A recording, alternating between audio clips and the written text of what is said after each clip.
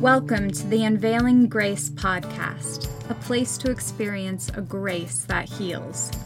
Allow this grace to take your life and your relationships to another level as it frees you from the weight of performance-based religion. Enjoy another episode as Joel Groat and Lynn Wilder share encouraging stories and candid dialogue that can help you experience a grace that heals.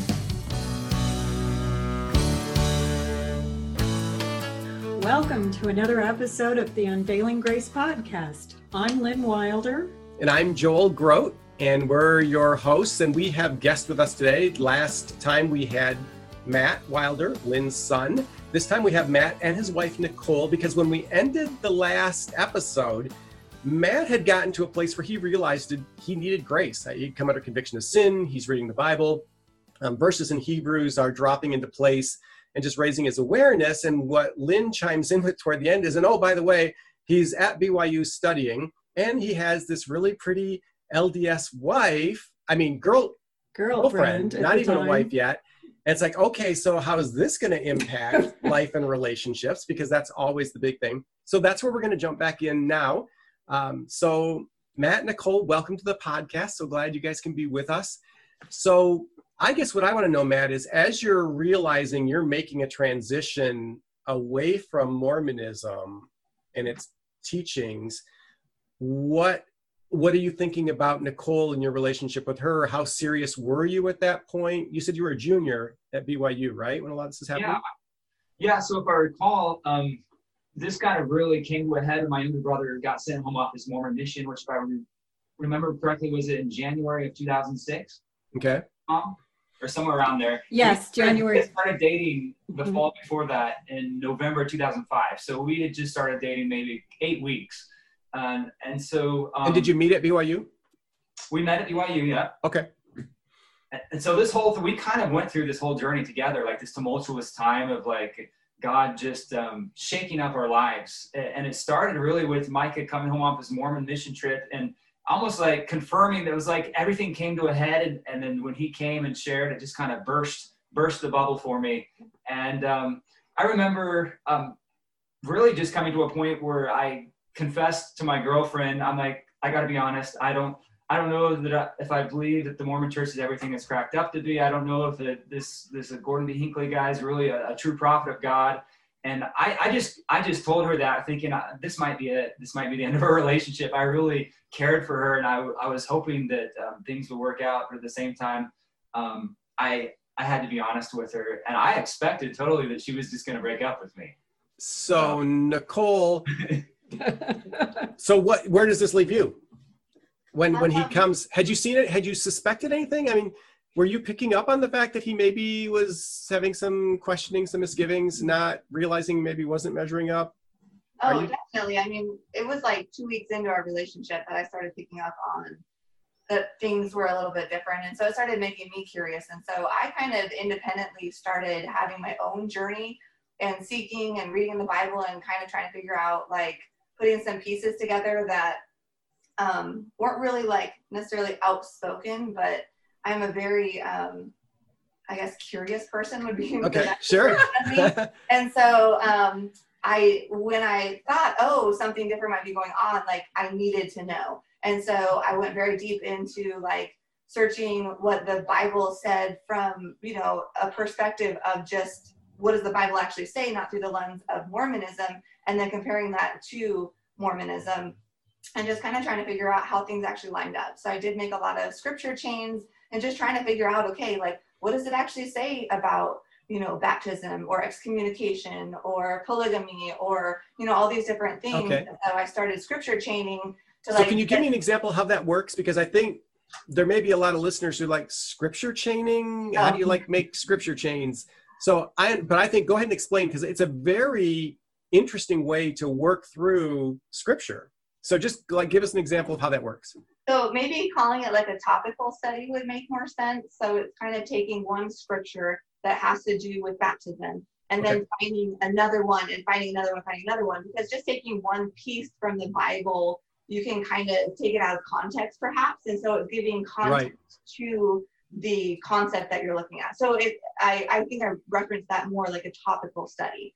So creating Sure. a topical study, but saying, okay, this part in the Bible says this, and then writing in there like the next scripture. So that was, and then writing the next scripture. So that's the Oh, main okay. part, is like creating like a flow through different books, but on the same topic. Right. So then you're getting what everybody's saying about a particular subject. Yes, exactly. But everybody That's- in the Bible. Right. Yes. Not in Yeah. All the yeah. different biblical authors and what they're saying. So Yeah. as you did that, did you find a cohesiveness? Did you find internal coherency as you traced a subject? Because I know a common Mormon understanding is, well, the Bible's full of contradictions. There's a lot of stuff that's been mistranslated. There's missing pieces. So it's really hard to make the Bible make sense. A lot of LDS people that I've worked with in the 30 years that I've been doing this, that's kind of their conception of the Bible. So what did you find when you started actually forcing the Bible to look at itself? I think the concept of the scripture chain actually made the Bible make sense, because if you just pick little Easter eggs, then you might see that they look like they contradict each other. But when you take them in context and you take them with an overarching, like, understanding of what the Bible is saying, then you can kind of get the full idea of what's going on, rather than just picking this little verse here and this little verse here and thinking, oh, well, those don't match up. It's taking the time to understand the context with which they're written. So it does take a little work, but no, I didn't find overall that the Bible ended up contradicting itself. It was, just... It's that it hung together and cohered. Yeah. Yeah. So But why you're not the Bible? surprised then? Oh, yeah. Good question. So Because why, as a Mormon, you would typically go to the Book of Mormon, right? The most Absolutely. correct book on the face of the earth. So why the Bible, Nicole? For me personally, that was just a grace from God. I, without hesitation, believed the Bible from the beginning, which is not, you said, typical of what the culture in Mormonism would portray, because, again, the Book of Mormon would be the most accurate source and the most truth. So that was really just, I don't have an explanation for that other than the grace of God to just allow me to wholeheartedly believe it. Pretty much when I decided to investigate, I took it as an authoritative source. So okay. So then you're not surprised when Matt comes to you and says, hey, I'm having some serious questions. You've already picked up on that. You're intuitive. You're reading him. So then what do you say when he says that?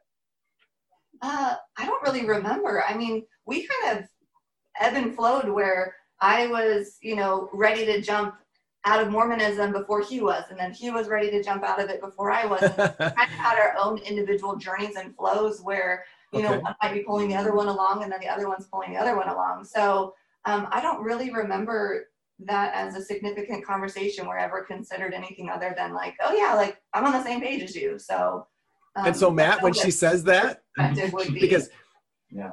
so how much were you, but you said you thought, hey, this could be it. I could tell her this and she might say, Yeah. From my recollection, and I could be wrong, the first time I confronted her, she was very upset visibly for about 24 hours, where it was, I could tell it was a shock to her system, and I thought the end relationship was going to be over.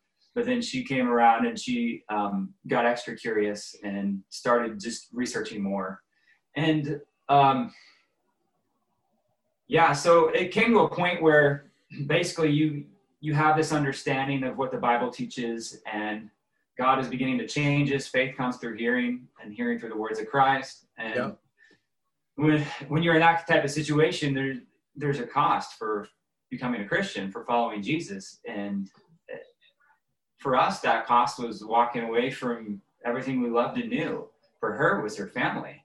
For me, it's my family, but especially for her, that the relationship she had with her mother was very unique and special. And when she told them about the change Jesus had made in her life, it was a hard thing to go through.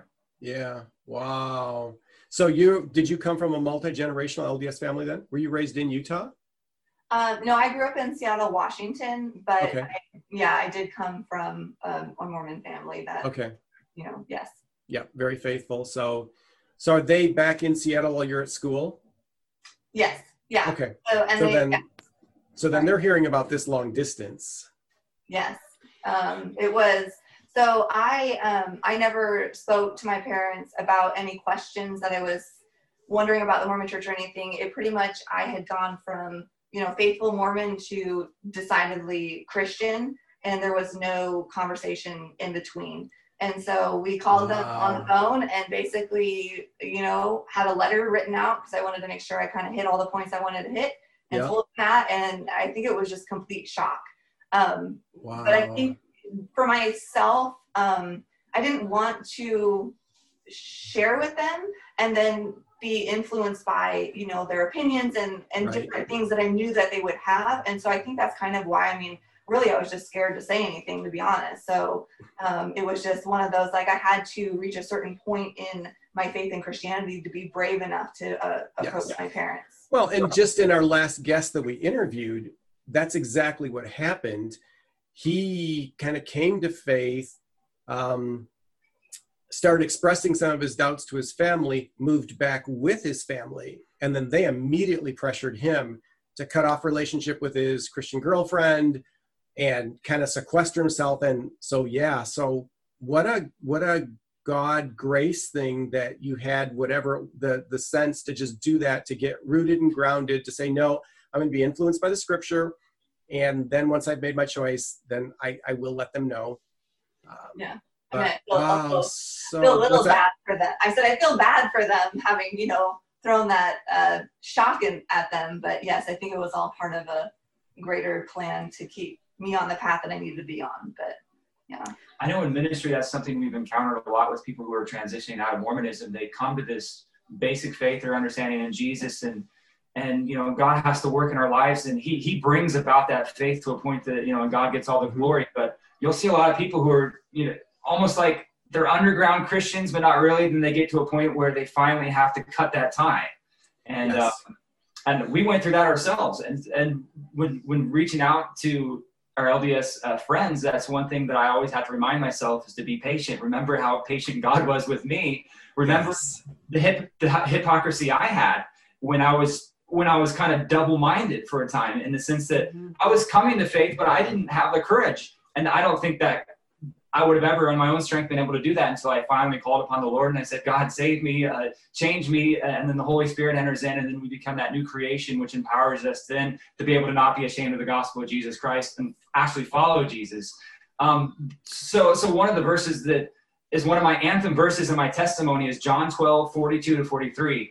And this is the Apostle John when he's writing about the Jewish authorities. He says, many of the Jews, even of the authorities, they believe in Jesus, but for fear of the Pharisees, they did not confess it, so that they would not be put out of the synagogue. For they love the glory that comes from men more than the glory that comes from God. And I remember at some point receiving that message through the Holy Spirit or through God in some form or fashion, and being really convicted by that. And being able to identify now in my testimony when I'm ministering to others, when they're going through that maybe portion of the process where they're confronted with that. Okay, you can't be an underground Christian. If this is something that you truly believe and you profess, you need to be willing to follow Jesus at whatever the cost. Not in order to be saved, but because he has saved you. That will be the eventual result of that. And so that was something that was very hard to go through for quite a few months, where I almost felt like I was living a double life.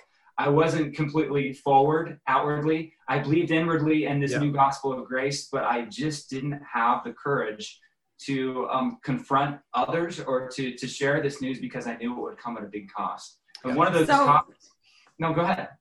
Yeah, so let me go back to that time, because I was doing the same thing. I was double-minded. I'd given my life to Jesus, but I'm at BYU wearing a cross under my clothes, not letting anyone know outwardly, right?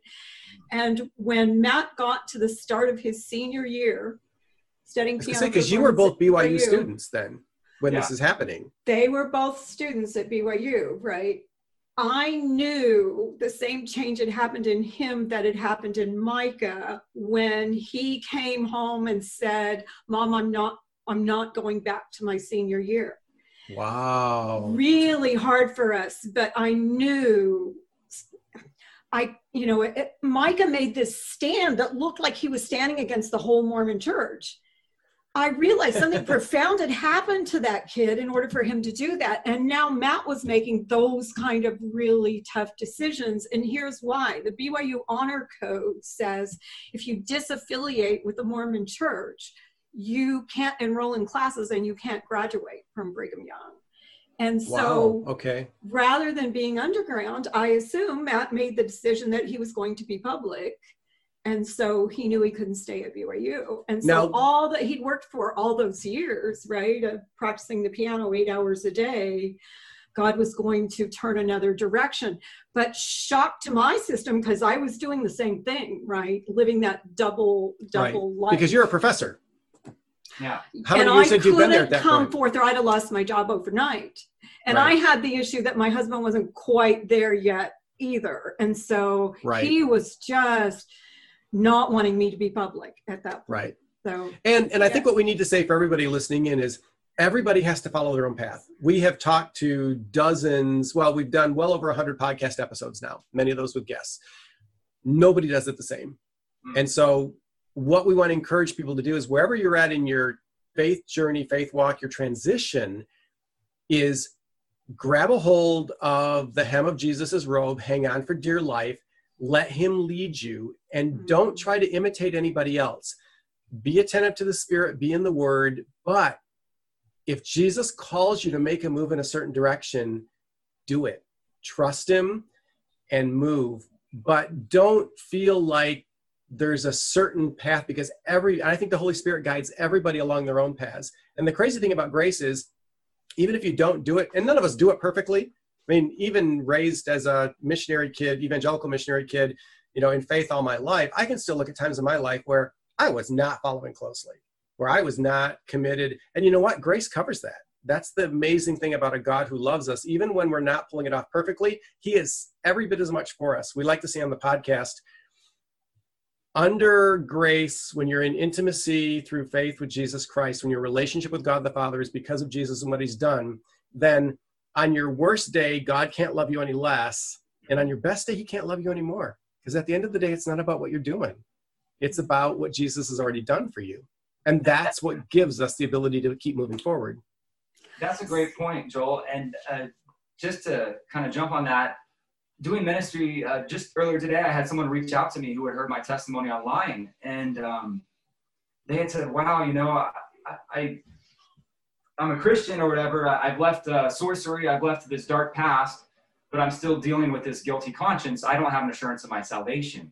Wow. And so it was an incredible opportunity to go back and just really clearly explain the gospel. And he kind of had this mindset that, okay, he had turned and supposedly repented of these sins, but I think he was putting his assurance and his trust based on his ability to forsake these sins and how well how good of a job he was doing and being a new Christian and living in this new life. And so every time that he was tempted or drawn back in that direction, then he would think that he wasn't saved, or he'd deal with this almost like the wrath of God upon me. And so it was a good opportunity, because that's one big distinction I want to make is that before I was in Christ, I had that same kind of roller coaster ride all the time. Now that I'm in Christ, when I'm convicted by the Holy Spirit and he wants me to change something in my life, it's not a conviction that makes me fear the wrath of God. It's like God has delivered me through the blood of Jesus Christ from his wrath, and I know that there's no condemnation for those who are in Christ Jesus. And God's like a loving father. I've been adopted as a child. And so he disciplines me as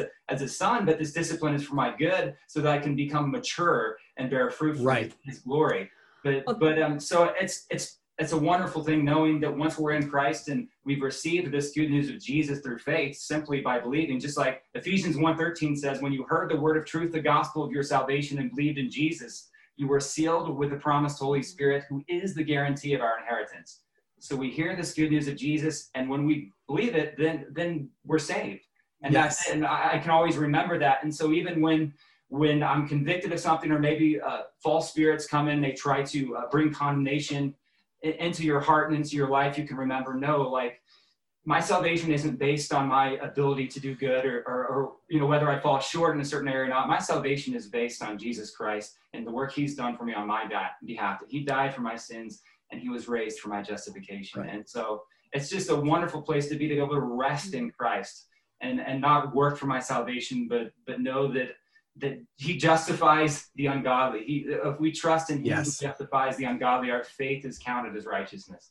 Absolutely. Amen. So, We're down to about 5 minutes. So Yeah. how about this for getting at what we need to get at these last Okay. 5 minutes? First, I'd like for Nicole to talk a little bit about the before and after with Jesus. I think this is one of the most impactful things to people who are investigating whether to go this direction, right? yes, absolutely. To have some ideas about what life was like, what life is like, and why you should consider this new life. And then we certainly need Matt to tell us about his current ministry, right? Which certainly Right, has something to because do with you piano. walked away from a promising piano career, probably professional Yeah. career through BYU, and God's moved that into a different direction. So Nicole?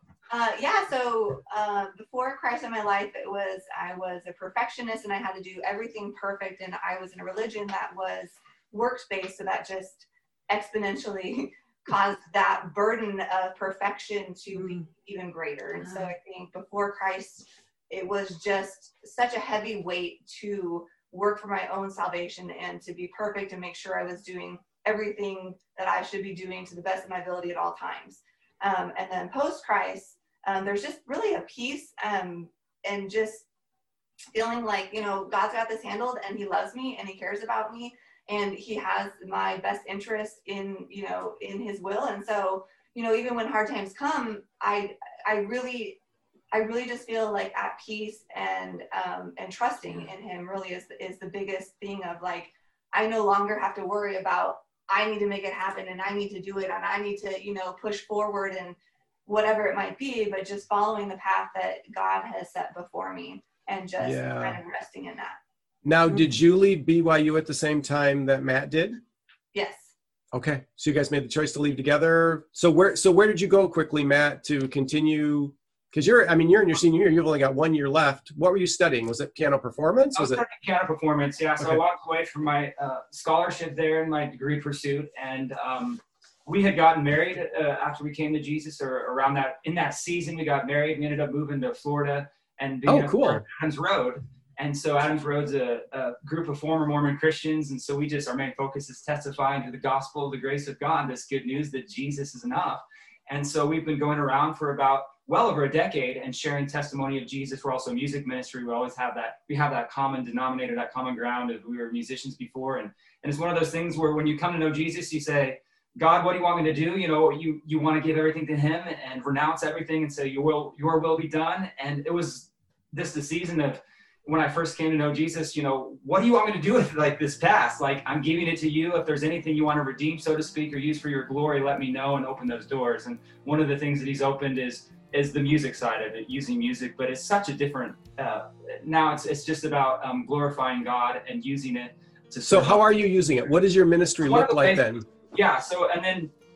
So we have the full team Adams Road. And then one of the things that I started about 5 years ago is a branch of that called Adams Road Piano. And so it's basically, I guess I would define myself as like a traveling evangelist who's also a musician. And I give concerts and share the good news of Jesus and his word and the gospel through, supported with music. And it's just a way of using the gifts that God's giving me to get the good news of Jesus Christ out there. So through music and the spoken word, for example, I do presentations that go through the gospel, presentations that go through the Gospel of John, or through the teachings of Jesus on the Sermon on the Mount. And And for our audience, I just want to say, having listened to a lot of Matt's piano, in fact, we use some of the Adams Road instrumental stuff as backdrops for the podcast and some other things. It's phenomenal. Where can they go to find your music and hear about your ministry? Sure. If you go to adamsroadministry.com, all of our music's available for free download on the music section on the tab up above, and you can just download it for free and enjoy. All right. And so, Nicole, where has God led you? Where are you now in your life? I went back to school and I graduated last year, and I am currently teaching at a little charter school, and I teach high school math. So that's where I am. Good for you. Yeah, I just, as legally as possible, because there are restrictions in education, right. try to pour into the kids, just love and throw in some math in there too. So cool. So And you guys have been married how many years? How many children? On Wednesday, it'll be 14 years. Really? So, Congratulations. Thank So you. anniversary coming up. Okay. Yep. And then we have one daughter. Fantastic. Well, thank you guys so much for being on the podcast. Time has gone by so fast, but it's been wonderful. Such an encouragement. Just want to encourage people, go listen to Adams Road Music. Go listen to Matt's piano, adamsroadministry.com. Okay? And then all of our podcast episodes are at unveilinggracepodcast.com. And thanks for being with us. Lynn? Oh, Gotta be so proud of your kids. I certainly am Joy. so grateful to have so much family in Christ and to have my grandkids learning about the Lord. And it really is wonderful to me. So thank you, kids, for being here. And I do love you. Tessa's very special to me, your 9-year-old daughter. Grace and peace. Yes? And I love you too. Oh, gosh. And grace and peace to you until we meet again. So long. Bye. Bye, guys. Bye. Thank you for listening to the Unveiling Grace podcast. Join us next time for another conversation devoted to helping your life and relationships flourish. As always, you can find show notes, program transcripts, and leave us your comments and questions at unveilinggracepodcast.com.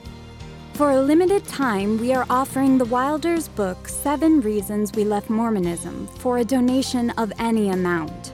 Go to unveilinggracepodcast.com and click on the free book button to request yours. We greatly appreciate your support for the Unveiling Grace podcast, where you can experience a grace that heals.